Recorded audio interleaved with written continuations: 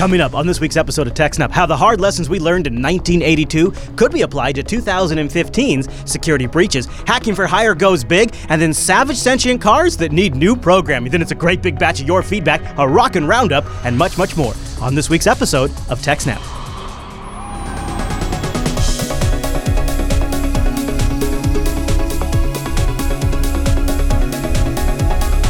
Hi, everyone, and welcome to TechSNAP. This is episode 218 of Jupiter Broadcasting's weekly Systems Network and Administration podcast. We stream this episode live on June 4th, 2015. This episode is brought to you by our three fine sponsors, DigitalOcean, Ting, and IX Systems. I'll tell you more about those great sponsors as this here show goes on. Our live stream, I'm glad you asked. That's powered by Scale Engine over at scaleengine.com. Seriously, go check that out. My name is Chris, and joining us every single week is our host, the admin, the tech, and the teacher, Mr. Alan Jude. Hey there, Alan. Hey, Chris, everybody. Thanks for watching. Alan, I am looking forward to today's episode because I know it is just right before you head out to go to BSDCan. Yes. And I know when you get back, that means our episode's going to be, or the episode following that's going to be packed full of stories. And I get to watch your adventures at BSDCan and also Noah's adventures at Southeast Linux Fest. And I'm going to sit back, cry a little bit, and pour myself a drink and wait for you guys to return. Yes, you know, if you had just got my your button passport gear, you could have came with me, but no. So it turns out all those stories about passports taking a while are actually legit, and I should have paid attention. Yeah. You know what else I need to pay attention to? Apparently, and I didn't even know this, what's in my Tylenol? Tylenol, Ellen?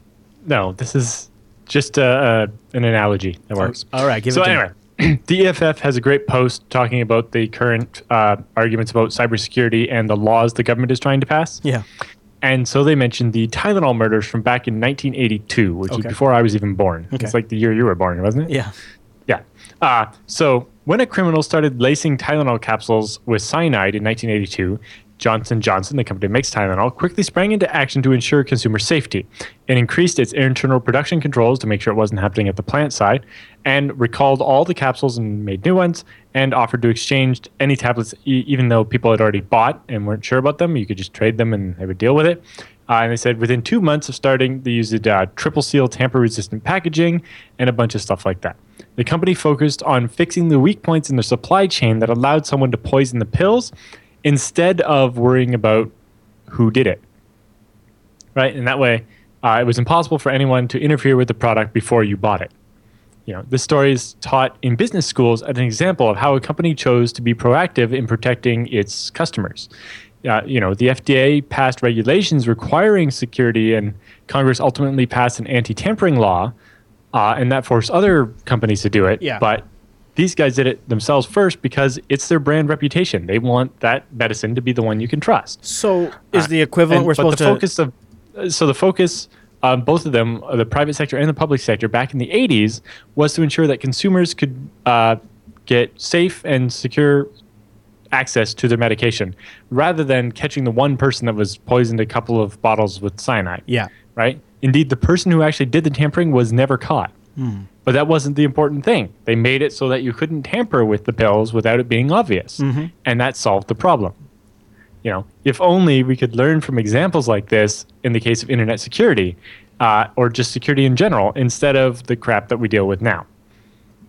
So do you think, like, in terms of like Cisco or vendors should recall their products if they have a flaw? Not maybe so much that. It's just that we need to spend more time worrying about how we can make people safe and less time worrying about blaming people. Or pointing our fingers at the Chinese. Yeah. Yes. Instead of pointing our fingers at the Chinese, we should be pointing our fingers at, well, you fell for a phishing scam. You should stop doing that. Yeah. And things of that nature, right? So say, to folks who understand computer security and networks, it's plain that the key problem is our vulnerable infrastructure and weak computer security. And it's, like the vulnerabilities in Johnson & Johnson's supply chain back in the 80s. And then the failure to secure our networks, the services we rely upon, and for individual companies, making it easy for bad actors to step in and poison our information, right? If the companies that had our private information, say like those 3 insurance companies we talked about last week, if they did a better job of protecting our data, we wouldn't be dealing with this problem right now, would we? Right, correct. So if we were to approach this as a safety problem, the way forward is clear. We need better incentives for companies to store our data and keep it secure. The fact is there are broad agreements that you could easily raise the bar against cyber thieves and spies. Known vulnerabilities frequently go unpatched, right? The New York Times reported that the JP Morgan hack happened because they had an unpatched server running in there, and it was a common known exploit that somebody just managed to use and get in. Information is too often stored in the clear rather than encrypted, and too often accidentally exposed to the internet. There's no excuse for any of that. And also, many devices like smartphones and tablets are increasingly store our entire lives on them, have all kinds of sensitive data, but don't get key security updates because, Samsung doesn't give a shit. It's out of date. It's no longer the current product anymore. Yeah, it's like, oh, there's a security vulnerability in our product, but what you should do is buy this better version of our product, not we should fix that for you. Right. Because it's not like there's something physically wrong with the hardware. They don't need to replace the device. It's a software update. It's not hard. Version control. They can maintain their new version and still write bug fixes for the old version. This has been a solved problem since the 70s. Yeah. But so the EFF's point is not only has Congress failed to address the need for increased computer and network security, key parts of the government are actually actively working to undermine our safety, right? The FBI continues to demonize strong cryptography, trying instead to sell the public on their technologically stupid strategy that will actually make us less safe. Right. Repeating the mistakes of the 90s that are coming back to bite us constantly. Right. We've seen that with Poodle and Freak. And what was the newest one? The one that was specifically because of the export-grade encryption requirements, right? Well, there was two, right? There was the one that was Freak, right? Is the export grade, and then the second one was, or Poodle maybe. One of them was for export grade, and the second one was about the Diffie-Hellman ones. It was like 2 or 3 weeks ago. Yes. That one too. Yep. Equally outrageous, the recent Logjam, that was the name, Logjam vulnerability showed that the NSA has been spending billions of our tax dollars to exploit weaknesses in our computer security, weaknesses caused by the government's own ill-advised regulation in the 90s, rather than actually helping us solve the problem. So what can we do to actually solve the problem? We need to ensure that companies who we entrust our data to have clear, enforceable obligations to keep it safe from bad guys, right? We can't just say you have to encrypt it. We have to actually come up with standards that say, it has to be encrypted in this way, and the key is stored in this way, and only these people can access. Otherwise, it's like, oh, well, it's an unencrypted drive, but it was mounted on the server, so they hacked into the server, and it was mounted, so they could access it as if it wasn't encrypted, right? Not good enough. Right. Or it was encrypted, but we left the key laying around right beside it, and so they just stole both. But this includes who handles it directly and those who build the tools and that we use to store and otherwise handle our own data, right? In the case of Johnson & Johnson, product liability law made the company responsible for harm that comes due to behavior of others if safer designs were available and they just didn't use them. If the attack's foreseeable and the company knows that they have a way they could fix it, but they just don't, they're legally liable. But not so much in the computer, partly because the law and the court just don't understand the computer security stuff. Similarly, hotels and restaurants that open their doors to the public have obligations under the law for premises liability and take reasonable steps to keep you safe, even if the danger comes from other people. Right? People who hold your physical stuff for you, the law calls them bailees. They have a responsibility to take reasonable steps to protect your belongings from being stolen or other external forces. Yeah. And why does that not apply to companies that have our data? In Canada, we have the Personal Information and Private Documents Act that, says, if a company's going to store your data, they have to store it in a locked room, and, only certain people only those who really need to are allowed to have access to the room and so on. But it's not quite new enough to extend to digital document storage. And too often it's all in a spreadsheet laying there on a Windows file share that everybody in the company can access. And somebody's going to accidentally reshare that, with their file sharing software or something ridiculous. I remember, what was it? Years ago on a very early TechSNAP, it was the routes the presidential limo was going to take or something got leaked over LimeWire because some contractor installed it on their machine and it reshared the entire network share over the internet. Good memory, Alan. Yeah.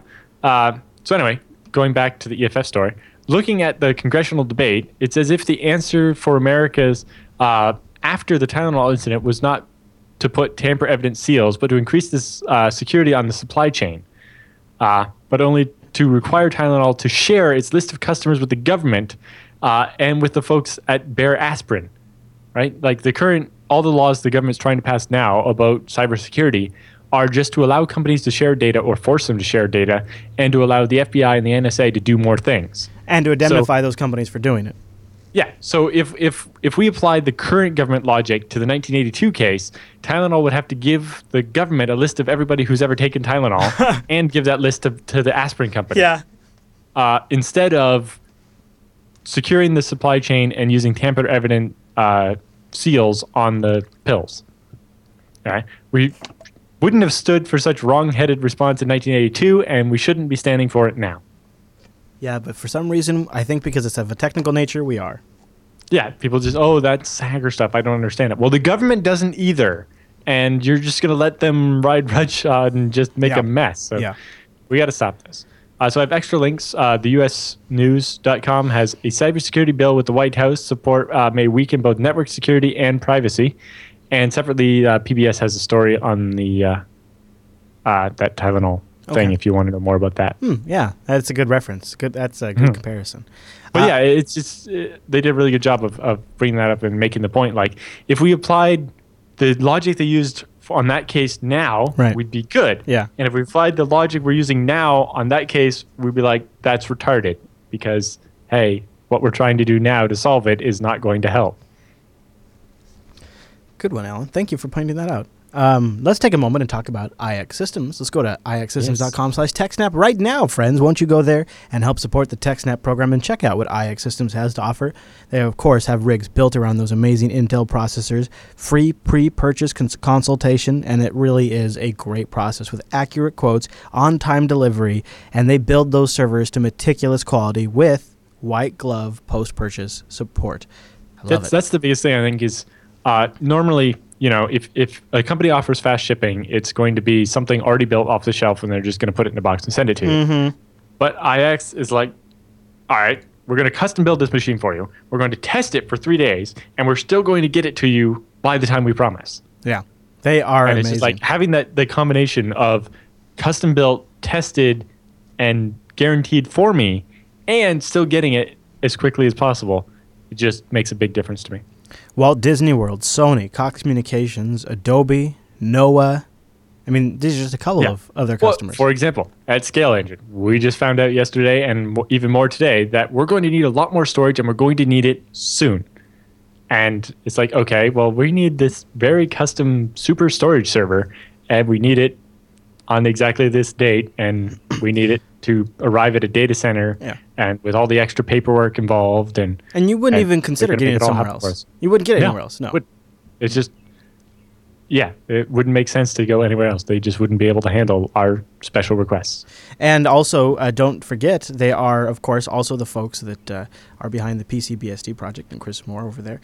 And version 10.1.2 is out. I like they're kind of positioning it as like those of you who are security conscious. That's a good positioning. Yeah, Chris did a lot of really interesting work on that stuff. They have a thing now where your home directory can live on an encrypted USB stick. And, if you pop it out, then nobody else can access your files. But Chris built it partly for himself because he found every time he was going to a conference, he wanted to take all of his work with him. So if it just lived, he bought SanDisk makes an SSD that it's instead of a USB stick, it's actually like 128 gig SSD. So that's what his home directory lives on, and it's encrypted. And he just moves it between his desktop or his laptop or whatever machine he's using. But they also built another one. So they have a Tor mode, obviously, where you can just route all your traffic over Tor. But they also have another one where when you log in as the anonymous user, it does an encrypted. It creates a new encrypted file system. And immediately throws away the key and then puts your home directory on that. So all the things you do are written there, and as soon as you log out, when you unmount the encryption, the key's already been destroyed. There's no way to decrypt that data. That's cool. That's neat. you can do it has basically like your browser's private viewing mode, but for your whole home directory. Yeah. So everything you do gets erased when you log out. Gosh, that is cool. And that's just some of the talent from the folks at IX Systems. ixsystems.com/TechSNAP. Go there, check them out, and support the TechSNAP program. Thank you, IX, for supporting the TechSNAP show. Hope you guys have a great conference. Alan, do you want to talk about this story regarding the IRS and the leaking of all of these records right around tax season, too? Oh, goody. Yeah, well, I think we kind of touched on it, but didn't have the same level of detail when we talked about it with Krebs. Yeah. But yes, so the IRS reports that thieves stole tax data on over 100,000 people. In particular, sophisticated criminals used the online service run by the IRS to access personal tax information on more than 100,000 taxpayers. Part of an elaborate scheme to steal identities and claim fraudulent tax returns. So they used the Get Transcript feature on the IRS website.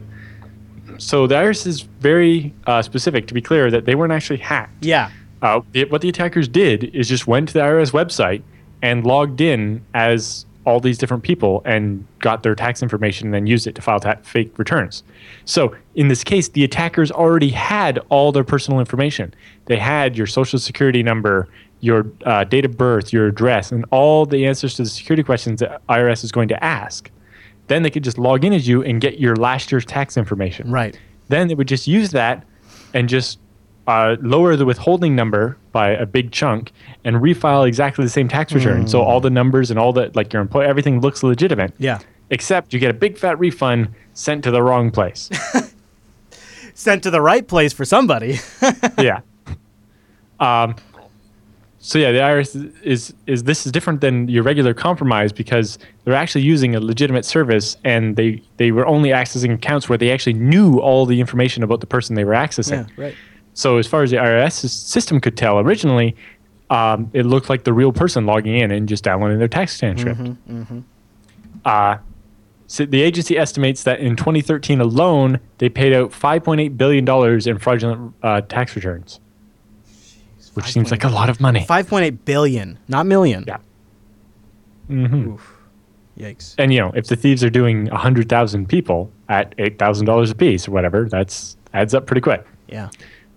They say the thieves tried to access over 200,000 accounts, but were only successful in about half of the cases because they didn't have maybe all the information. Or if you moved and they had your old address, they wouldn't be able to get in and so on. The IRS will notify all of those who had an attempt against their account. And in the case of those where they actually managed to get in and steal your tax transcript, the IRS will provide credit monitoring. Good. But those who are in the 100,000 that didn't get breached, but are going to get notified, they need to be especially careful because the IRS isn't giving them free credit monitoring, but the bad guys have at least most of their information already to have attempted it in the first place, right? Jeez Louise. So those people need to carefully monitor stuff themselves. As is most likely that the thieves already have most of your sensitive data and we're just missing one piece or something to have been successful against your account. Yeah. But this actually makes me wonder if this is actually a symptom of another breach. Did the attackers steal this data from somewhere else to get the SSNs and the addresses and the birth dates and then just use it against the IRS? Right? Because for a while there was speculation that it was one of the tax filing companies, the TurboTax or something. Yeah. Although that didn't seem to be the case, but it'd be interesting to see if there's any commonalities between the 200,000 people who are getting notified about this. Yeah. Which, was there one place that had the information on all of those people? And, can we find how the bad guys got the information on that many people? Because it seems like it was just more bulk than the regular identity theft type things. I look at this kind of thing, a lot of times and I think, okay, what could have the general, consumer have done differently in this particular scenario? I don't really think, we couldn't say, boy, if he just would have done X, Y, Z, you wouldn't have had this issue. They went to do something to take care of their taxes. They went through a company that supposedly checked out and approved by the United States government. Well, we don't know that it was a tax company that would cause the leak. It could have been anything. It could have been the health care providers that were behind this, right? That was lots of people's information that contains a lot of that same stuff. So we don't know how they got it. But we do wonder, they didn't specify whether this was them accessing existing accounts or if it was, you remember when we had the Krebs story, it was go sign up for the IRS's web service so that someone else can't sign up as you. Yes, I do remember that. And I wonder if maybe that's what this case was people signing up for the IRS account that weren't the real person. Yeah. And in those cases, maybe some people could have prevented this by having signed up ahead of time. Yeah. But if you didn't know you needed to do that, then that's not much you can do about it ahead of time or retroactively. That could have been it. That could have been the saving grace, but who knows for sure. Yeah. In the end, some of the blame should go on the IRS. Yeah. It seems that their online system doesn't have a very good intrusion detection system. Yeah. If it's a small set of IPs that are attempting to access 200,000 accounts, that should trigger some alarms. It's like if the same IP address is accessing more than a couple of accounts, you should wonder why. And especially if they were trying to access 200,000 accounts and 100,000 of those fails, that's a lot of if the same IP address is failing to log in a bunch of times, you should look into that. And if it's thousands of times, you should probably block them. Yeah. Yeah. And so, if the other thing is true, where people had to go create their accounts before somebody else could snag them, that also could be probably put on the IRS too for letting that setting the system up like that. That's pretty bad. Right. Gosh. Well, at the same time, you don't want them to just bulk create everybody's accounts and mail your username and password. True. Because that's.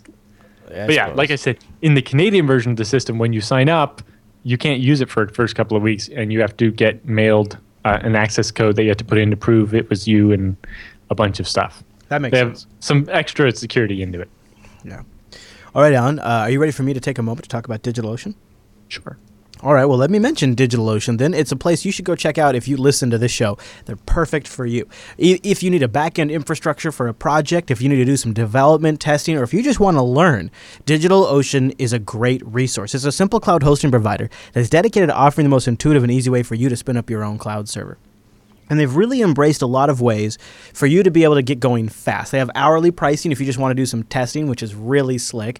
They also are really on board with container technology. So if you want to create something locally and develop it and then move it up to DigitalOcean Droplet for further testing and put it up on a public address, it's great for that. I mean, you can do it in minutes. In fact, you can get started in less than 55 seconds at DigitalOcean. That's incredible. And pricing plans start only $5 a month. That'll get you 512 megabytes of RAM, a 20 gigabyte SSD, because they're all SSD. And of course, when you get that, you also get one CPU and a terabyte of transfer. And DigitalOcean has data center locations all over the place. They got them in New York, they got them in San Fran, they got them in Singapore, Amsterdam, Germany. And the one in the Germany is super nice because it's got all of the connectivity to its neighbors. And it's brand new and uses their fastest network connections. 40 gigabit EEC to each hypervisor, their fastest SSDs yet. Plus, then they're at that central transfer point right there. I mean, that is a great spot to set up a regional data center. And they've got them in London and as well. But really, what you're really going to notice once you become a DigitalOcean customer is the interface. And it's still to this day, after they've been a sponsor for a while, and I was actually a customer before they were a sponsor, I'm still impressed by this interface. It really is top-notch. You can create your droplets here. You get full DNS management. You can take snapshots, and from those snapshots, you can do templates, which is really cool. You can transfer snapshots to other DigitalOcean accounts. I like the snapshots to do templates. We just have a base rig. We templated that one time, and then we just build on top of that most of the time. And of course, beyond that, you've also got one-click installations for things like Ruby on Rails, Docker, GitLab, Ghost, WordPress. A lot of really good technology is just one-click installation away. Either one click of the application, or you can say, deploy the entire Ubuntu 14.04 stack with all of these things on there. And it's not some sort of hocus pocus. They just give you an Ubuntu rig with the software installed from the repos that you just update with the operating system updates. And by the way, DigitalOcean is hiring. They've asked me to mention it to you guys because they want to hire from the Jupiter Broadcasting audience because there's a good chance you're pretty savvy. So they're looking for all kinds of positions right now. So go over there and check it out. They have over... I think it was last time I looked. Here we go. Few openings. Yeah, here we go. Look at all these spots they have open. They have a bunch of spots open in engineering, including network administrator, software engineer, technical program manager. They're also looking for a technical writer, for a full-time technical writer to help with some of their tutorials because they have a lot of really great tutorials at DigitalOcean. And Alan, check this out. Check this out. They get free lunch every day at DigitalOcean, and they get gym reimbursement. Yeah, exactly. Exactly. Man, listen, people at Jupiter Broadcasting, don't look at that. I can't compete. Go to DigitalOcean.com, but remember this important thing. You got to use our promo code SNAPOcean. SNAPOcean gives you a $10 credit. All right, that's nice. But really, more than $10, you're going to keep the TechSNAP program on the air for the long term. That lets DigitalOcean know that their sponsorship of the TechSNAP program was worth their time and money. So use the promo code SNAPOcean. You'll get a $10 credit. And the great thing about DigitalOcean is you can apply that to your account before you even add a credit card. I really like that. I have a separate PayPal account that I've had for a bajillion years that every now and then I'll throw a couple of dollars in that I use just for Steam games. Well, the Steam games never run my PayPal account down all the way to zero. And so as my DigitalOcean account gets a little low, I just toss a few coins into that, and it keeps it running because the value is insane. And we use the promo code SNAPOcean, you get the $10 credit. So a big thank you to DigitalOcean for sponsoring the TechSNAP program. Go to DigitalOcean.com, use the promo code SNAPOcean, and go create yourself a server. Free BSD, Core OS, and a bunch of other great operating systems available up on DigitalOcean.com. Alan, you said you set up a mail server? Is that what you said you set up recently? Yes, I did. BSD? Yep. I had an older mail server, and it was just old. And well, there are two things. First, I've used 50 different server providers around the world, and DigitalOcean is still the nicest control panel. I know, there's right? one that's almost as good, but it's by far the nicest one. Yeah.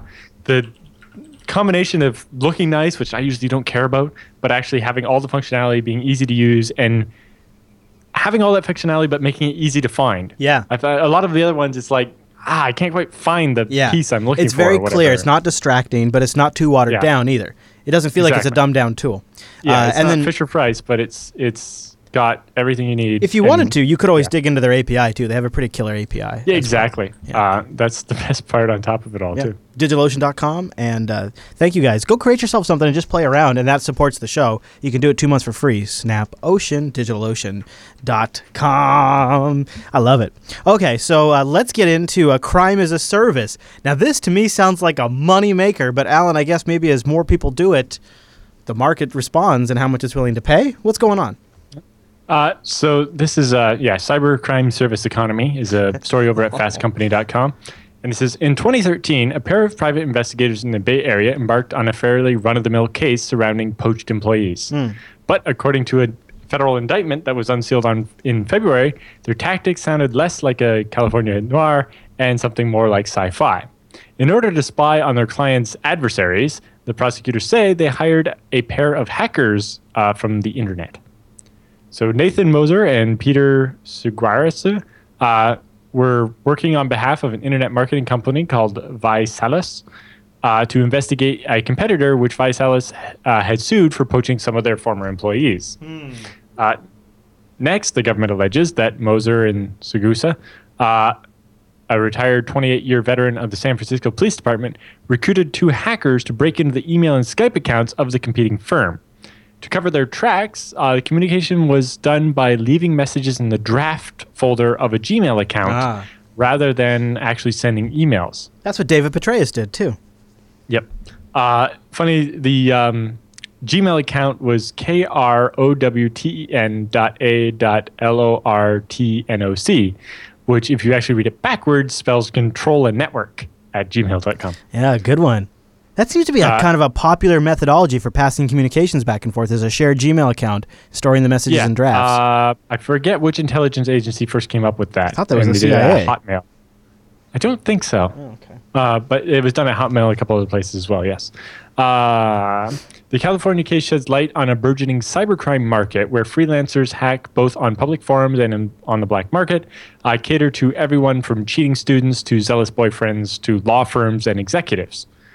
Some call it espionage as a service, but really it's just, thug for hire, crime as a service type thing. Yeah. While it's difficult to verify the legitimacy and the quality of hackers posting on dozens of online exchanges that the Fast Company examined, some sites boast an eBay-like feedback mechanism that lets users vouch for a reliable seller and warn each other of scams. One of the researchers describes a range of expertise from amateur teenagers wielding off-the-shelf spyware that could charge you a couple $100s for a single operation to sophisticated industrial espionage services that make tens of thousands of dollars and or more on smuggling intellectual property across international borders. He says the threat landscape is very complex. A hacker group will sell to whoever wants to pay them. At one of the forums they looked at, Hackers List, For instance, hackers bid on projects in a manner similar to contract work sites like Elance. So this is a reverse thing. Yeah. You post a job and Right. hackers bid on it, and Look you at that. pick one. Look at this. Those in the wow. market for hackers can post jobs for free and or pay extra to have their listing show up at the top of the site and be highlighted. Hackers generally pay $3 each to bid on the projects, and then the users are charged for sending messages back and forth. The site also provides an escrow service so that the hackers don't get paid until they actually do the work. Nice. Of course, the first question is how much do you sell? How much do you trust a site to hold your money if it's selling illegal services? Yeah. It's like sounds like a Bitcoin bank, but Right. less trustworthy. Or Silk Road. Silk Road worked kind of like this too, with an escrow and all that. And then you would, Yeah. So in a report released in March, Europol, the European Union's law enforcement arm, predicted online networking sites and anonymous cash transfer mechanisms like cryptocurrencies will continue to contribute to the growth of crime as a service to criminals who can work on a freelance basis facilitated by social networking online and its ability to provide a relatively secure environment to easily and anonymously communicate. Yeah.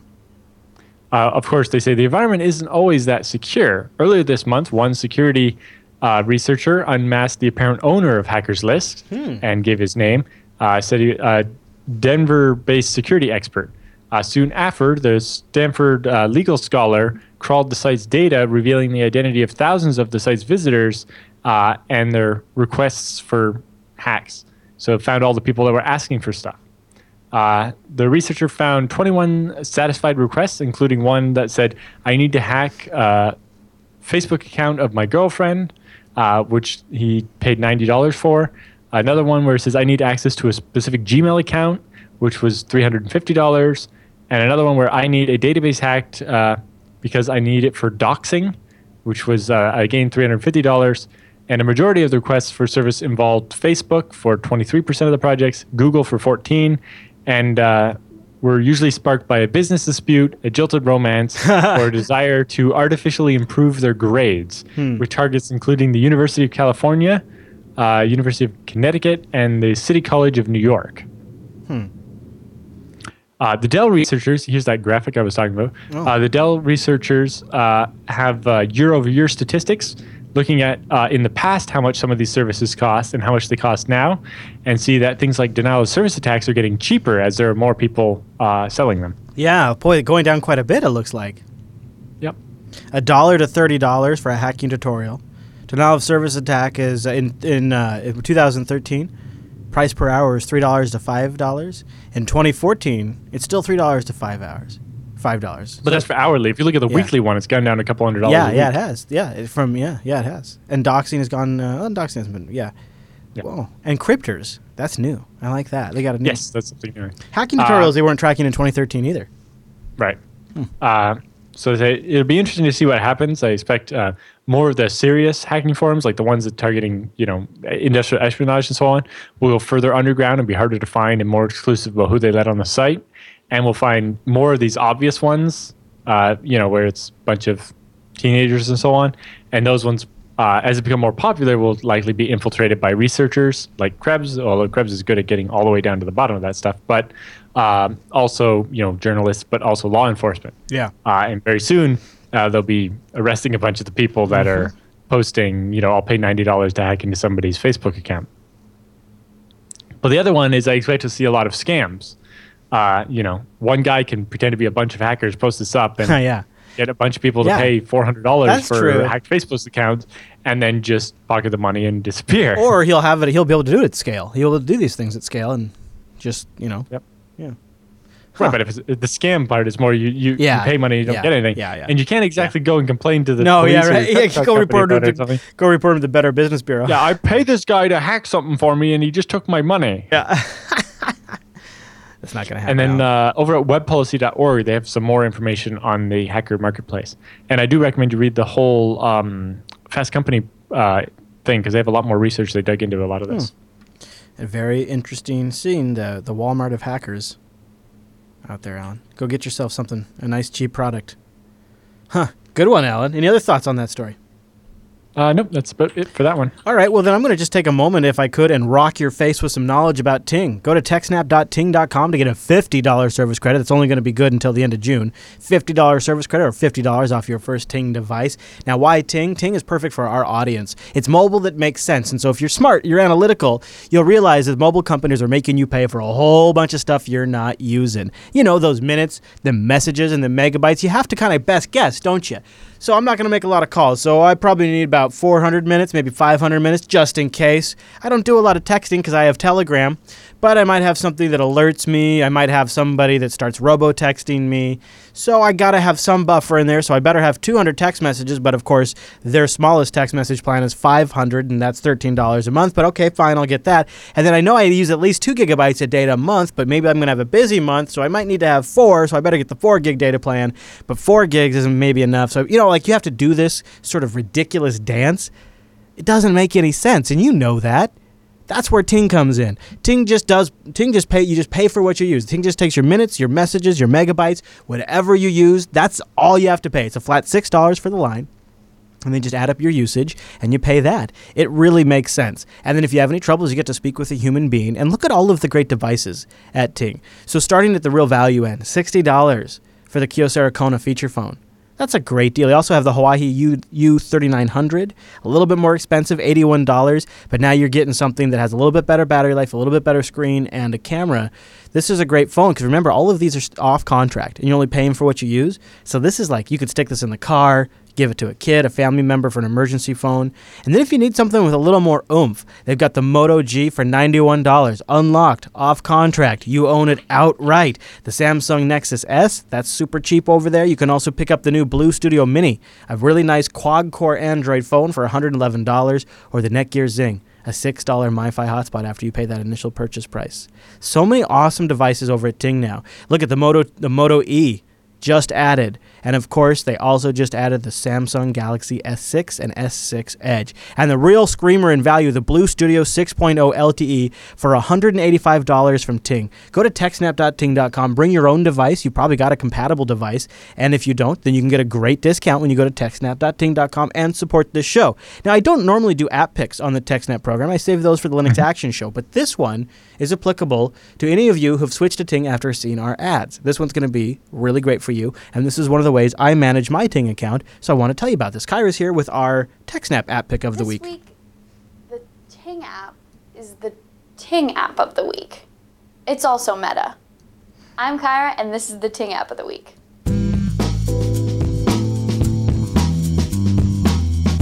At Ting, we pride ourselves on giving you the tools to take control of your cell phone bill. Practically anything you do in your Ting account dashboard on a computer can be done inside the Ting mobile app. The usage panel shows how many minutes, messages, and megabytes your account and all your devices have used. Tap a number to check out recent activity on that device. Tap again for detailed event info. Easily enable or disable device settings, like international calling, internet access, and picture messaging. You can view your current bill and detailed billing history, and set alerts and caps to keep things under control. You can also give us a call, access our help site, or submit a help request right through the app. You can also stay up to date on the latest Ting news by hitting the blog. You could even watch this episode of the App of the Week featuring the Ting app on the blog within the Ting app. Just be careful not to create a glitch in the matrix. That was good. The Ting app is available on Android and iOS devices and is free. You'll find links to the Ting app below, or just search Ting in the Google Play or the App Store. Thanks for watching. Yeah, I actually really like the Ting app, and I can't think of any time I've ever said that about a carrier's app. You know, I've used the other apps that some of the other carriers put out there, and they're usually like, they'll spam me about like some sports game I can watch on my phone or some new sale they have. The Ting app is really a useful app. All of the Ting service, it just works so well. Start by going to techsnap.ting.com. Well, if we're on the topic of app picks, I have one for your phone. Yeah? Hurricane Electric, the people that do the free IPv6 tunnel broker and stuff. Yeah. They have an app for anybody who does anything with networking. It is great. Let me just pull it up here. It has like all the network diagnostic tools you could ever need bundled into your phone. Ooh. Here it is. It's called Network Tools by Hurricane Electric. Okay. And you get an ARP thing, a Bonjour browser, device manager, DNS tools, interface information, iPerf 2 and iPerf 3 for testing network performance, Mac browser, a ping sweep, progressive trace route, an SSL and TLS analyzer, TCP port scan, trace route, Whois, all the network tools you could ever need built into an app on your phone. I'm going to get it right now, Alan. Cool. Hurricane Electric makes it, huh? Very nice. Yeah. They're the ISP I have here at my house. Yeah. Cool. Yeah. So there you go, and that makes your Ting device a network admin tool. TechSNAP.ting.com. I love it. Yeah, I've also got some killer Wi-Fi analyzers that have been extremely useful for figuring out where all of that interference is coming from and what channels are more. Yeah, or which channels not busy. And I remember John whipped that out at Linux Fest last year. Yeah. And I was just like, oh my. Yeah, it's cool. It's really cool. So there's a lot of apps to turn that into a utility belt. All right, Alan, well, guess what? We're all done with the top news stories, so that means it's time for the TechSNAP feedback.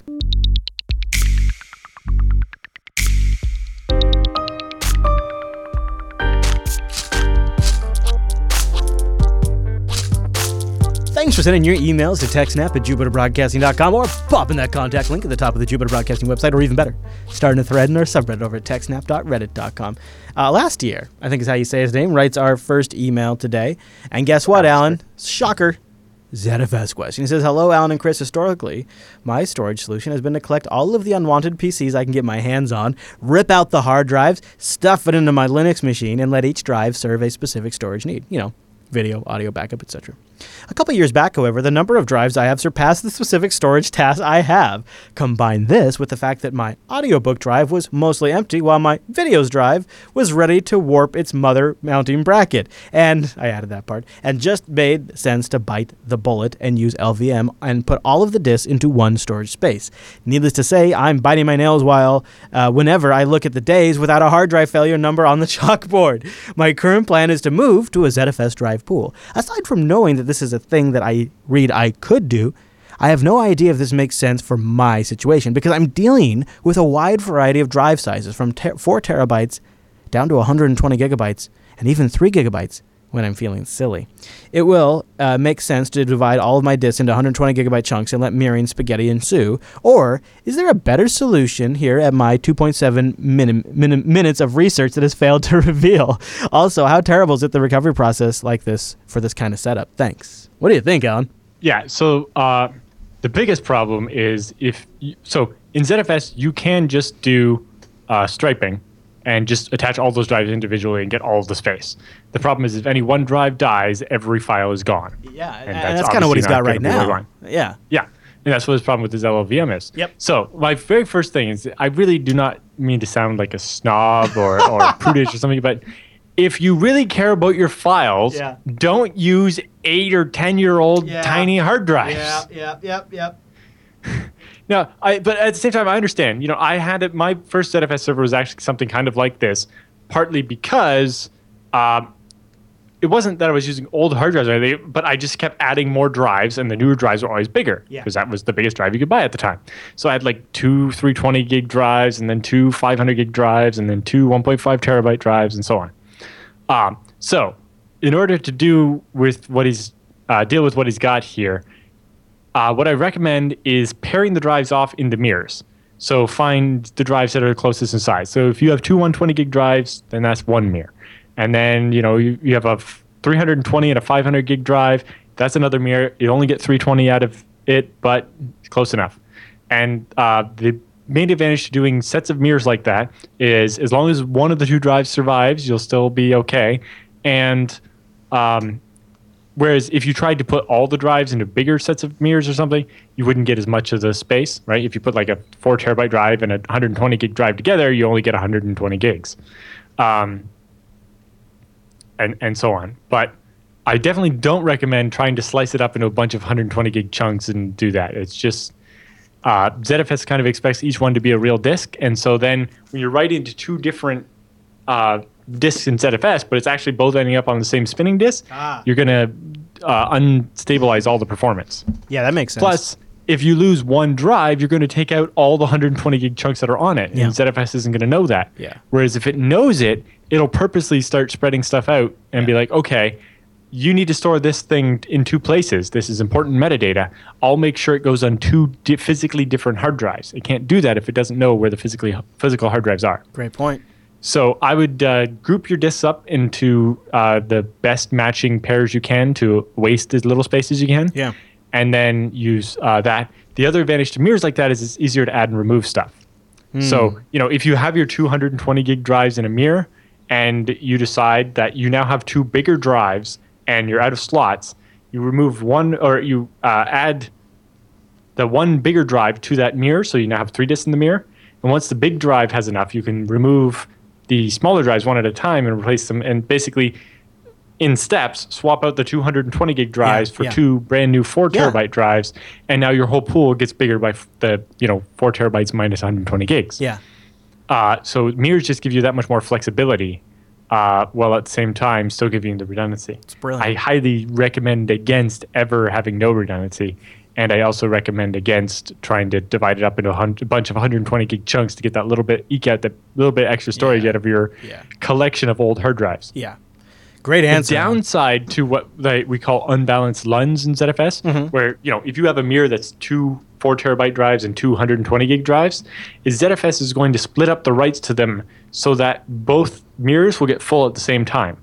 So if you write 100 megabytes of data, most 90% of it's going to end up on the 4 terabyte drive and only 10% on the 120 gigabyte drives.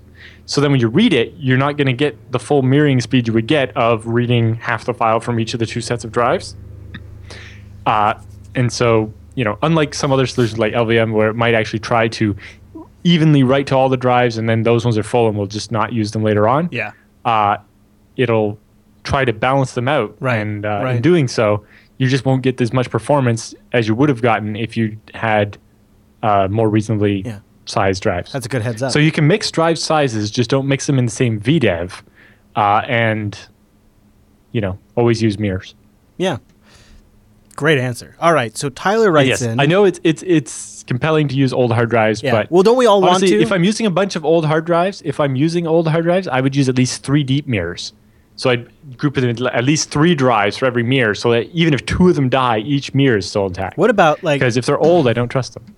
What about not using them in a ZFS array at all? You save that for your real data, and then just go buy a couple old used Drobos off eBay and just throw the old drives in that thing.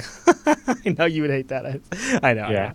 All right, let's get to Tyler's email. Tyler writes in. He says, "Hello, Chris and Alan. I'm a longtime listener and need some advice about honeypots. I know I have heard of them mentioned before in the podcast, but I'm not sure how to implement one. My boss wants me to set up a honeypot on our network to go along with our IDS. I'm having some problems finding information on the best way to set one up. So far, I have HoneyD installed on a Linux server, but I'm not sure how to configure it. I would like to have HoneyD emulate, if that's even the right terminology, a Windows 2008 R2 or 2012 server and some Linux appliances, which makes up the bulk of our network. If you could point me to a resource to get this set up, it would be really appreciated. The ones I'm finding seem really out of date. Thanks for the great show, Tyler."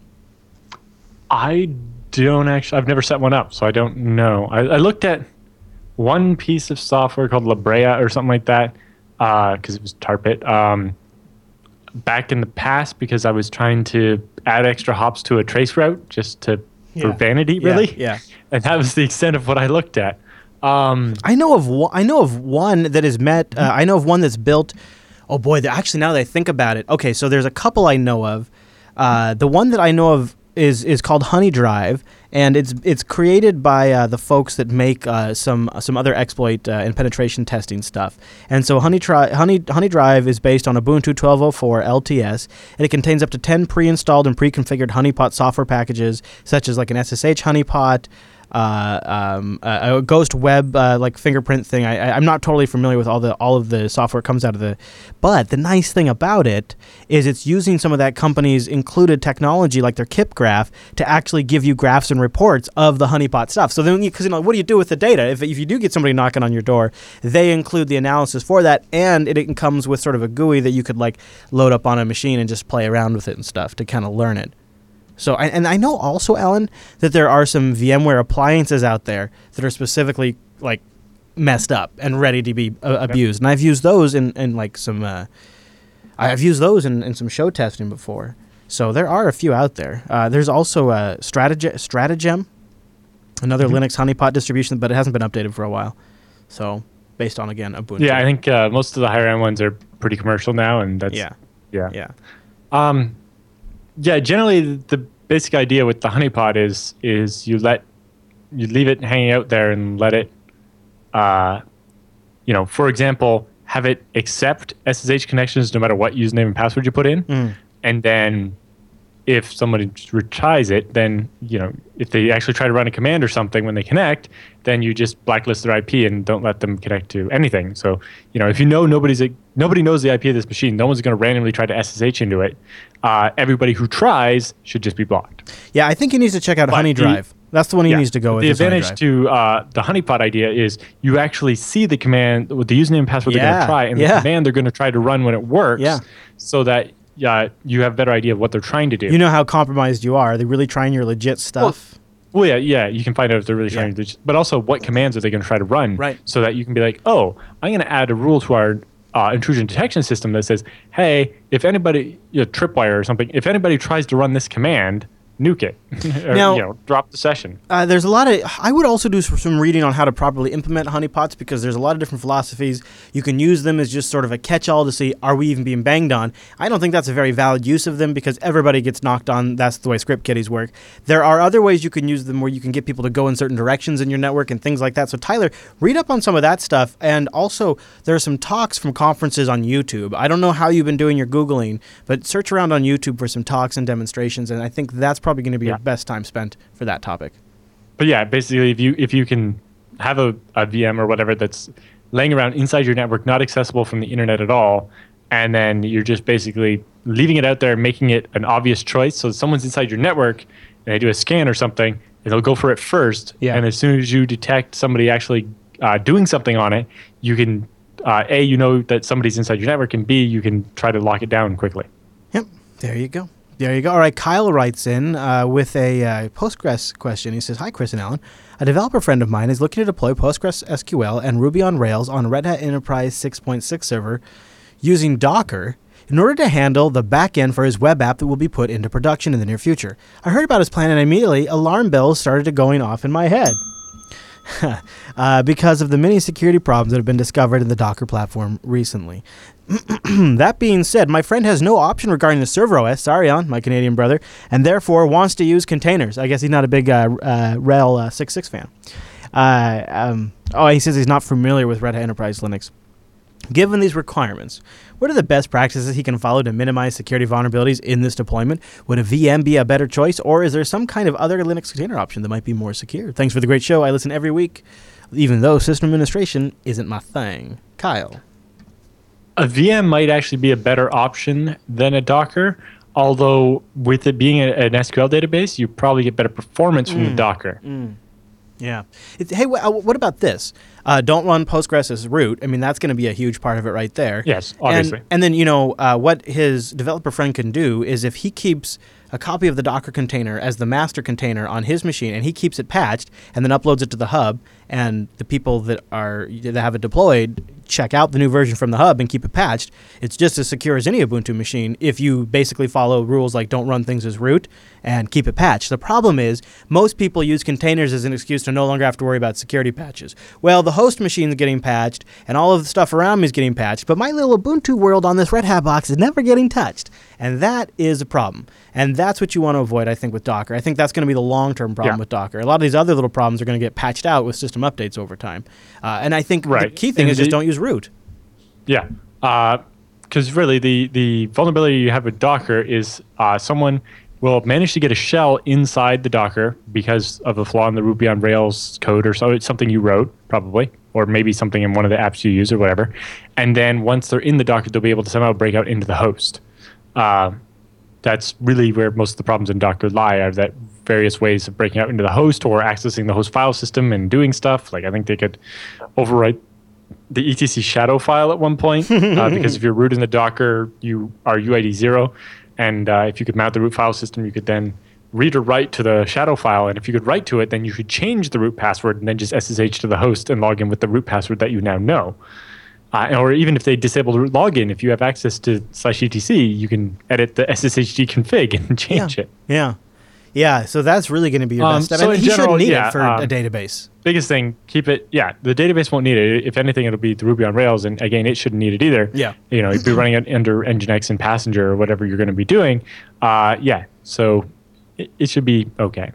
It's too bad you're stuck with Red Hat Enterprise Linux. Yeah. Especially since you don't know it, which makes causes that much more concern. Yep. But go use our DigitalOcean promo code. Right. If you probably have the same problem if I told you to use BSD in jail, right? If you don't know them, you can make the same mistake. That is the issue.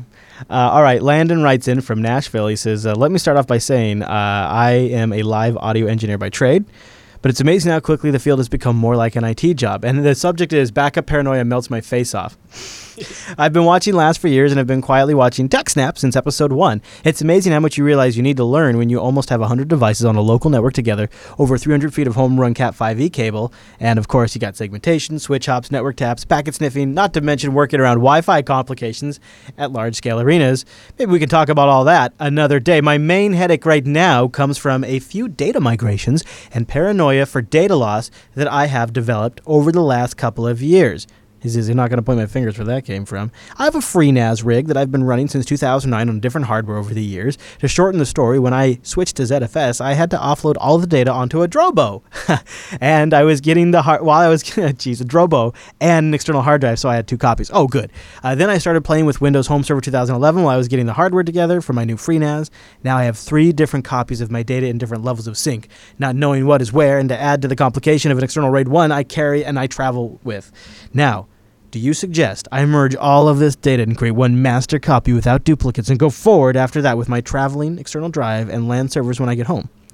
I feel like I'm drowning in duplicates of my own data. What software do I need to compare files on FreeNAS, Windows Home Server 2011, and my external drives to dig myself out of this hole? How would you suggest getting out of this without losing danger? Any help would be amazing. Wow. Multiple copies of pictures, music. The biggest problem is, having a backup is one thing. Having a copy that diverges is a different thing, right? So if you have the same data and you copy it and you have it on 2 different drives and you only ever upgrade on the first drive, it's easy to keep the second drive in sync by just copying things over.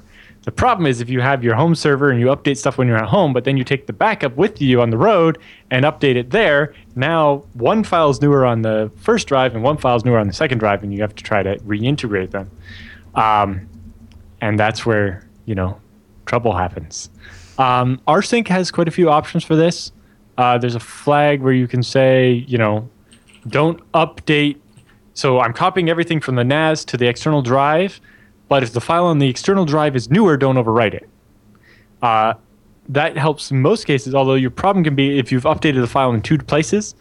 If it's, depending on the type of file, it's like an Excel document, you have to manually figure out or copy the changes from this one and the changes to that one and make a new file. You can get all kinds of complicated. But yeah, rsync probably is the easiest way. You just have to read the documentation on it and make sure you use the right flag so that you say, don't overwrite a file if the destination file is newer than the source file. And so that'll let you copy everything from the NAS to the external drive, skipping anything that hasn't changed and copying everything that has. And if the copy on this drive is newer, it won't get overwritten. Then you have to then do the rsync in the reverse, copying. That way you'll only copy the files that are newer that you just didn't overwrite back to the FreeNAS. And and then you'll have to repeat that process if either has changed over the course of the way it was running, which could have taken a day. But rsync does seem like your safest bet when you're moving a lot of little files and stuff like that. And also, first, take a snapshot on the FreeNAS, so if a file does accidentally get overwritten, you can get it back. That's a pretty good solution, Alan. I wasn't sure what angle to take with this, and I like that. That's good. Because rsync does a lot of all of that for you. So it's but if you can, you'd want to keep your actual backup as read-only. So one thing that we've talked about doing in the ZFS book, I think it was in that ZFS book. If not, it'll be in the second one when it comes out. I don't remember if it got cut first because the first book was already full. But if you're using mirrors or whatever in your FreeNAS, you can actually make the mirror even deeper. So you can basically add an external drive as an extra member of a mirror, and then you can just offline it and put it in a cupboard or somewhere safe, even in a different building or whatever, in case the house catches fire. Then later you bring it back and connect it again, and ZFS will be like, okay, you're just missing this last 3 weeks of changes, and it'll just sync it back up, and then you take it offline again. And you can do that with multiple drives, right? So you can have, once a week you bring out one of the drives, and you end up with a month-long rotation, so that you have a snapshot of what your file server looked like from each week for the last month in cold storage somewhere off-site. And that can be a cool way to do it. Yeah, it really is. But obviously with ZFS, if you change that drive, you cannot reattach it to the mirror and catch it back up. Yeah. And that's why you want to, But basically, that's the big difference between a backup and a copy. In a backup, you want to have multiple points in time, and the backup is read-only. Whereas when you have a copy, that's when you can get into the problem of, it's diverged, and now I have changes on both sides that I have to reintegrate. Mm-hmm. All right.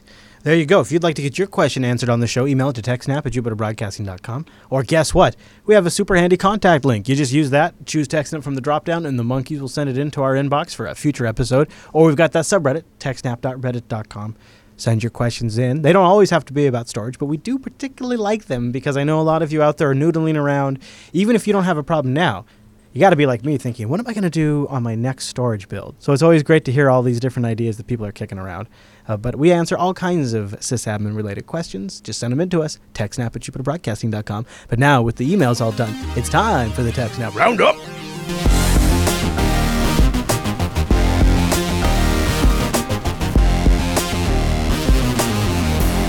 Welcome to the TechSNAP Roundup. Yeah, that's that crazy music meeting. Another roundup of stories that just didn't fit at the top of the show, but we wanted to give you some links to read up on your own, and a lot of these links came from our great subreddit over at TechSNAP.reddit.com. First one's making big news today. I just saw it at the top of a couple of news sites before we started. The NSA's hacking surveillance powers were greatly expanded in 2012 by the Obama administration, according to new Edward Snowden leaks. Now, these are specifically authorizations that allow them to monitor what could be suspicious hacking activity, either domestically or remotely. And now the idea would be that they would be something from the U.S. going outward or something from the outward coming into the U.S. But when you actually dig into it, it also looks like it runs into some surveillance of domestic use, including ones that involve law enforcement and things like that. What do you think, Alan? Surprised at all? Nope. Yeah, I don't know. So how'd they pull it off? Good question, Alan. They broke into internet cables without a warrant on American soil. In some cases without knowledge of the companies, in other cases with knowledge of the companies. And they also deployed equipment with malware. Yep. Yeah. There's a reason why Cisco, for some of its customers they didn't really name, maybe level 3 or something, they fake drop ship it to empty warehouses and stuff so that NSA won't intercept it and fill it with spyware. You better believe it. I've been watching this for years. Robotic surgery is coming, and hospitals are now testing leg time for robotic surgery 1,200 miles away. And I've seen some of the early days testing of this stuff, and it is amazing. Mm-hmm. And so basically, before the most they'd ever done is from like a different room in the hospital. So you're talking, under 5 or 10 milliseconds of latency. They were like, well, what's it actually going to be like if we do it from further away? So they did use something like FreeBSD's DummyNet to simulate a slower network. So they dialed up the latency to 200 milliseconds. And at that point, basically because of human perception and so on, the doctors didn't notice, right? Because, trying to conceptualize 200 milliseconds is just too fast. Yeah. When they went to 300 to 500 milliseconds, they said it gets a little rough. If it's just a burst of lag, the doctors find that they'll just automatically wait a second for it to dissipate and then go and continue. But pretty much everybody found that after 600 milliseconds of latency, it just gets uncomfortable with trying to do surgery. So I'm good with 200. I think I'm going to stick with in the green there. Well, with 200 milliseconds, that's still enough to go from anywhere in the U.S. to anywhere in Europe. Yeah. And even the 300 milliseconds is, you could still get to Singapore and back. Right? So you should be able to go pretty much anywhere without having too much trouble. I wonder if they could use that. It could be interesting to see what they can do with it. Yeah, like current latency from my house to Singapore is 235 milliseconds. Boy, and you thought pretty much in the acceptable range. You thought gamers hated lag. Well, this is going to be a whole new generation of people that hate lag, Alan. Like, can you get all the patients at the hospital stop Netflixing? I'm trying to do surgery in here. All right, let's talk about this story. This is too funny. An underground project has emerged after a bank staff accidentally emailed details about it to The Guardian, including PR notes on how to deny its existence altogether. Yes. So not just any bank, the Bank of England. Yes. Accidentally sent its top secret Brexit plan, where they will exit the EU, to the newspaper. Oops. And including, like you said, details on how they would deny its existence if it ever got hinted at. And it's like, well, it's hard to do that when I have your plan along with your plan on how to deny your plan. Yeah, that's a bad one, Alan. That's a bad one. Yeah. All right, we have an article from Full Disclosure, or seclist.org. We have a hardware clock privilege escalation bug. The hardware clock? What? Yeah, so there's the hardware clock utility on Linux machines. Sure. And in the man pages and the source code, it talks about how it's not a big deal if you need to set UID so that users can pull the clock time directly from the hardware. Except for it really is a big deal because it ends up running the date command, apparently. So because the user controls the environment, if you're an unprivileged user and you have access to a system where they have the HW clock command as setuid, which I don't remember if it said which distros do, then if you set your path environment variable to, say, /tmp, and then in there you can create a shell script called date that then, CH owns your exploit to run as, or a shell or whatever program you want to be setuid root. Then basically when the hardware clock tries to run the date command, it will find your date shell script instead of the real date command because it's first in the path, and it'll run it with a bunch of parameters, which will be ignored. And as root, your shell script will then chown and make setuid either a shell for you or the exploit you want to run. And now whatever code you decided is now run as root. Looks like it affects Debian and Debian-based derivatives such as Ubuntu. So a good portion of Linux rigs. Yep. And they have a nice proof of concept. It's a couple of lines and shows you how you can, as a regular user, run any command you want as root. Love it. Love it. Hey, Alan, are you excited about Windows 10? We got the pre-release versions specs here. You're going to need 1 gigahertz. When I saw the title of the article, which is a list of things that are going to be removed as you upgrade from Windows 7 or 8, I was like, oh my God, how horrible is it going to be? Yeah. But it's not too terrible. No. Support for floppy drives is gone, even USB ones. You'll have to get the drivers from Windows Update or the provider or the hardware manufacturer instead of them being included. One of the big ones, though, is DVD playback. You won't be able to play a DVD directly in Windows Media Player. You'll have to download something like VLC or have a pay for a DVD decoder. Mm-hmm. They're also going to remove Solitaire and Minesweeper. No! They'll be available as separate downloads instead. There was another big one now. Anyway, there's a whole list on that article there. Luckily, they have a list of programs they know don't work. They're taking away gadgets. Yeah. And a couple of things. Oh, one of the other big things is Windows 10 non-pro editions. You won't have the option to not install Windows updates. Oh my God, that is it. Yeah, only Pro and Enterprise will have the ability to defer updates. Yeah. Whoa. So I don't know if that means you have to reboot when they want to, but I mean, so we have just crossed into the territory now. When you buy an operating system, you no longer have control over when that operating system will update itself. Because it's Microsoft, I feel this is in the best interest of the internet, though. Right? Is the huge number of unpatched machines out on the internet not the source of most of our problems these days? Yeah, I'm just hearing a lot of quotes from RMS floating around in my head right now about... Right, and a bunch of other things. Yes, I'm not a big fan of this, but at the same time, I see how it's what we have to do. Yeah. Yeah. Yeah. That's definitely a double-sided coin there. That one's I don't know. Yeah, I mean, it's not like Microsoft hasn't done updates before that remove functionality and features and disable stuff. Well, And most of they're not really removing anything too crazy. No, but like in the past, they've like had updates that broke Windows activation and made computers unusable.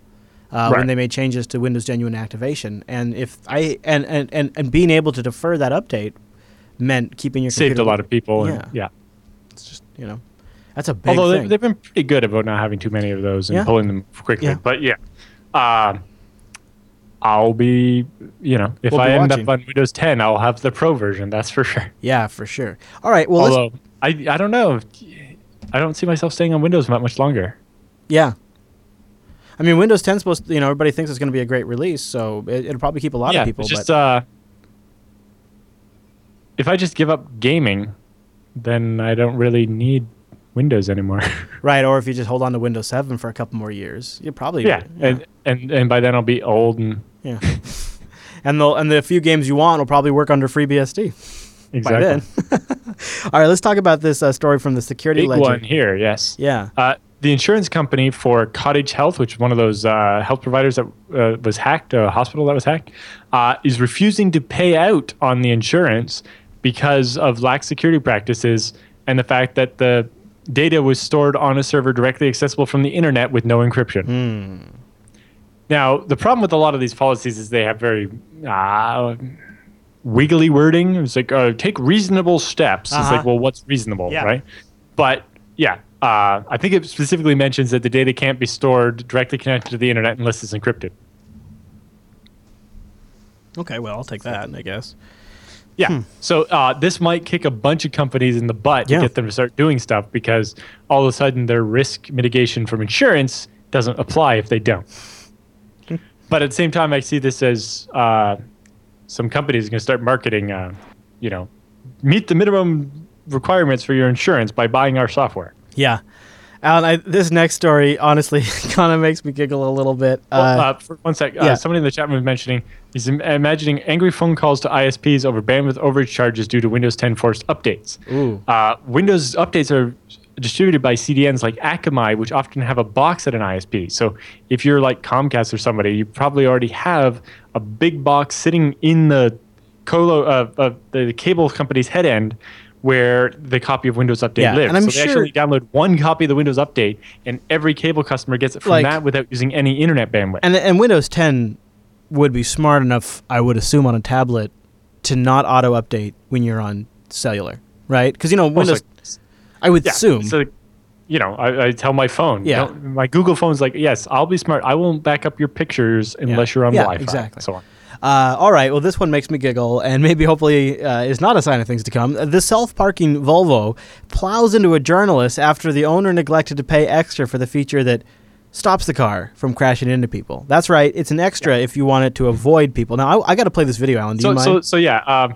The self-parking feature is one feature, but pedestrian detection is a separate feature that not everybody buys. All right, so we're watching this video here. They're driving this Volvo. And it's going to park itself, which parking can be a difficult thing. All right, and now it looks like the car is stopped. Everybody's safe at this point. I don't see any problems. About halfway into the video now. And the car has begun moving forward. Oh, no. Oh, no! Oh, Jesus Christ. Oh, gosh. That was going awfully fast for parking. Oh, my gosh. I did not expect it to be that violent. No, why? Like, the self-parking cars are usually quite slow, right? Just like the thing really boom, it's like accelerated. It's like, I hate people. Jeez. Sentient cars. Wow. It does not have pedestrian detection. This is sold as a separate package according to the Volvo spokesperson Jonathan Larson. Yeah, so it'll self-park, but if you want it to not run people over, that's separate. My question, there was somebody in the car driving, right? I guess the two men were bruised but are okay, according to the sources that wrote the blog. Cars nowadays actually have very good stuff about not killing pedestrians. We'll have a link to that video in the show notes if you're listening and wanted to see that. It's a little startling, though, so you could skip it if you need to. Yeah. All right, Alan. Our next one is actually a Slexi post from some submitter named Alan Jude. Not familiar with it, but it's about journalistic integrity. Yeah, I got an email from this place called CIOreview.com. And at first I was kind of interested. Subject: Scale Engine shortlisted for the top 20 most promising content delivery networks. And they're like, oh, we're going to feature you in our magazine, blah, blah, blah, blah, blah, blah, blah. However, you need to pay us $3,000 or we're not. It's like, what? Really? It's like, well, we've surveyed your organization's points of interest, blah, blah, blah, blah, blah. We do look for an ostensible sponsorship of $3,000. Here's what you'll get. You'll get the right to reprint your page in our magazine. And it's like, what? No. I love the journalistic integrity of, we've picked you to be in our top 20. We'll only publish you in the top 20 if you pay us $3,000. Yeah, wow. That is... I went and looked at their website. I thought at first I was mixing it up with one of the actual CIO magazines that's actually printed. Yeah. It's a real magazine. Yeah. But this just looks like a website made to look almost like that, but you can just tell it's pretty garbagey. And I did some searching on it and found a bunch of other people seeing the same scam, including some people back in 2013 seeing the same scam. Back then it was only $2,000, not $3,000. They've raised the rate. Alan, watch out if you're using Tor for something dirty, because it looks like Tor connections to hidden services could be easily de-anonymized. What? Right. Well, because of the way Tor actually has an index of where the hidden services actually are, well, if you stay online really well, you can actually end up getting elected as as one of the nodes that's going to have that list. Yeah. Researchers managed to become like 4 of the 6 nodes that hold the list. And with that, we're able to actually watch everybody that was trying to look them up and figure out where everybody was going. That seems like a big problem. Yeah. So while Tor is decentralized, there has to be a central index for a bunch of stuff, and it's the weak point at the moment. Yeah. But the paper's there, and you can take a look at it. It's quite interesting. All right. Well, our next post here is a Intel Kernel Guard technology post, instruction using curls scripts to download and install IKGT. What the heck is IKGT? Yes. For Debian Intel Kernel Guard technology. Oh. Basically, it's a kernel module that can then talk to the CPU. Something that runs, if you go to the overview for the graphic. So this is a thing that's supposed to help protect your machine from exploits and so on, and make your machine more secure and stop somebody from modifying your kernel. I see. With a rootkit. Yeah. And the install instructions are curl this URL and pipe it into bash and let it just run whatever commands it wants. Right. Yeah.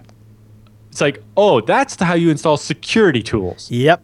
The hell. Yep. But it looks like a fairly interesting technology.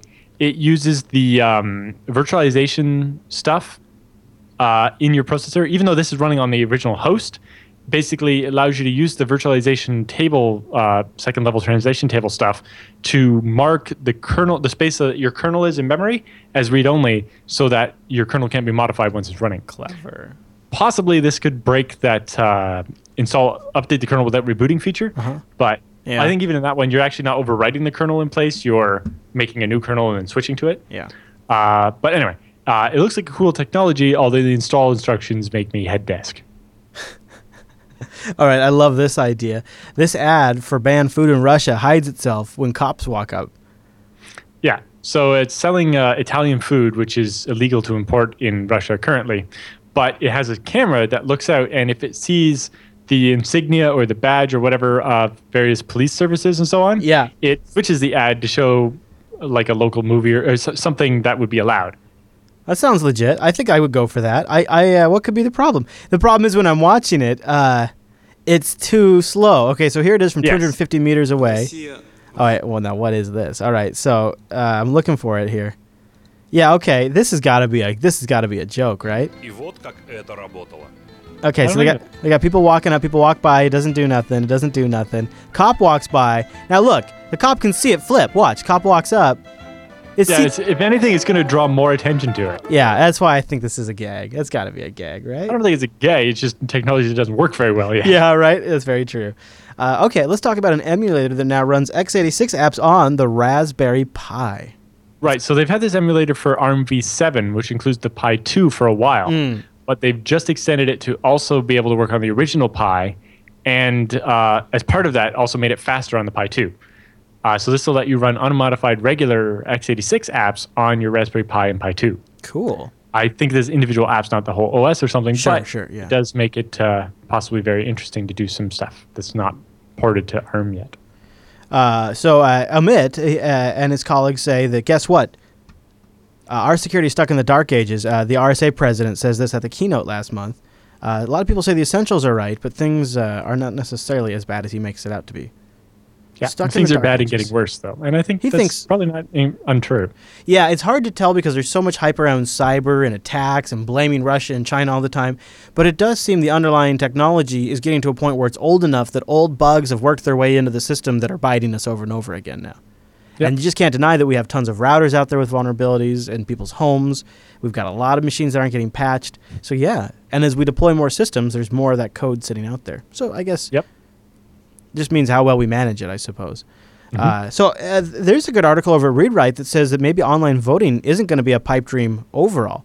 Researchers have devised a system that looks secure. Yeah, sorry. The researchers have devised a system that looks secure, but guess what, Alan? They say it's not very easy to use. Yeah, so it's a secure voting system. They have the research PDF paper on top of the story here. And with it, neither the voting device nor your computer can actually tell how you voted, although it seems to be kind of hard to use. And looking at the image there, it looks like you have to do some math or something. And yeah, that's going to be a good one. Well, at least they're working on it, Alan, I guess. If they come up with the security part, they might be able to then work with a user interface engineer or something to actually make it a little more usable. Yeah.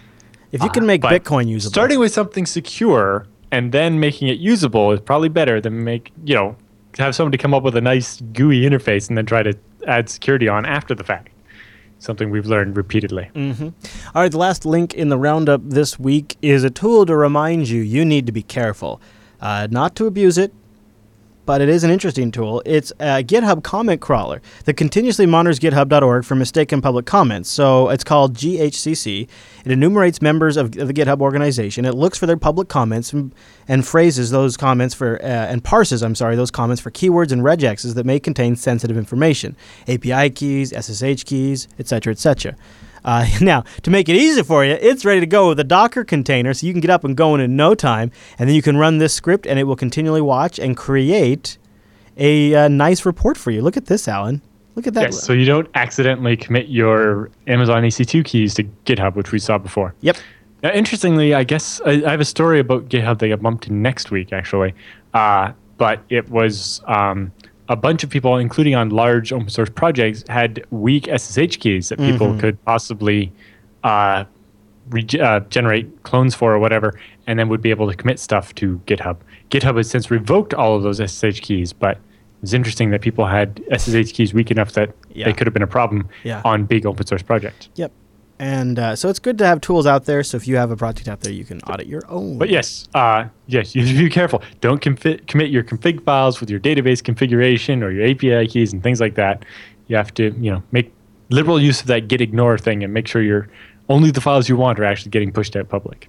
Alan, let's give people a pro tip. We'd like to have you watch live next week. We'll be back live on Thursday at 1 p.m. Pacific, which is 4 p.m. Eastern, 2000 UTC. Boom. You can also join us at jblive.info, which is the audio-only stream. That's great for you commuters. Maybe you're stuck at a desk or in a low-bandwidth situation. You don't have video access. jblive.info. Listen live and hang out in our chat room. Go to irc.geekshed.net and join # Jupiter Broadcasting.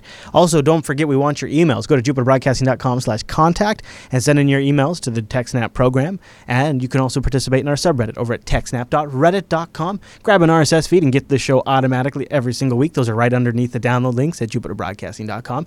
And notes and links to everything we talked about today will be with also, I might add, extensive detail listed in our show notes. Just go find episode 218 over at Jupiter Broadcasting, scroll down, and you'll see all of the notes. And that brings us to the end of this week's episode of the TechSNAP program. We'll see you right back here next week.